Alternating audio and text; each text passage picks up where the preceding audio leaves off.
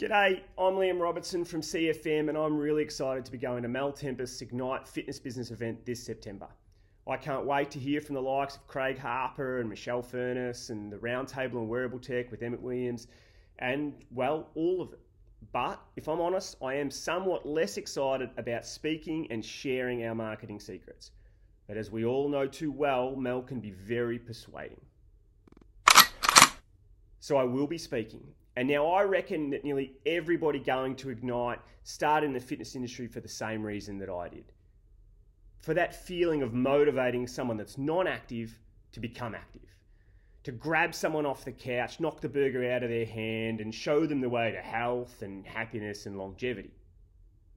Now in a marketing sense, the digital age is a dream for us. We can literally knock that burger out of someone's hand with a motivating video or a live or a static and have them come join our clubs.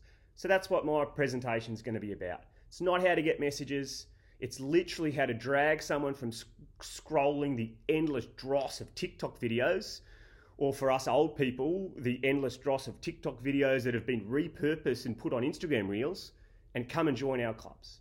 I'll be going through how to do that both with creatives and deployment strategies. So if you haven't already, get yourself a ticket. See you at Ignite or else.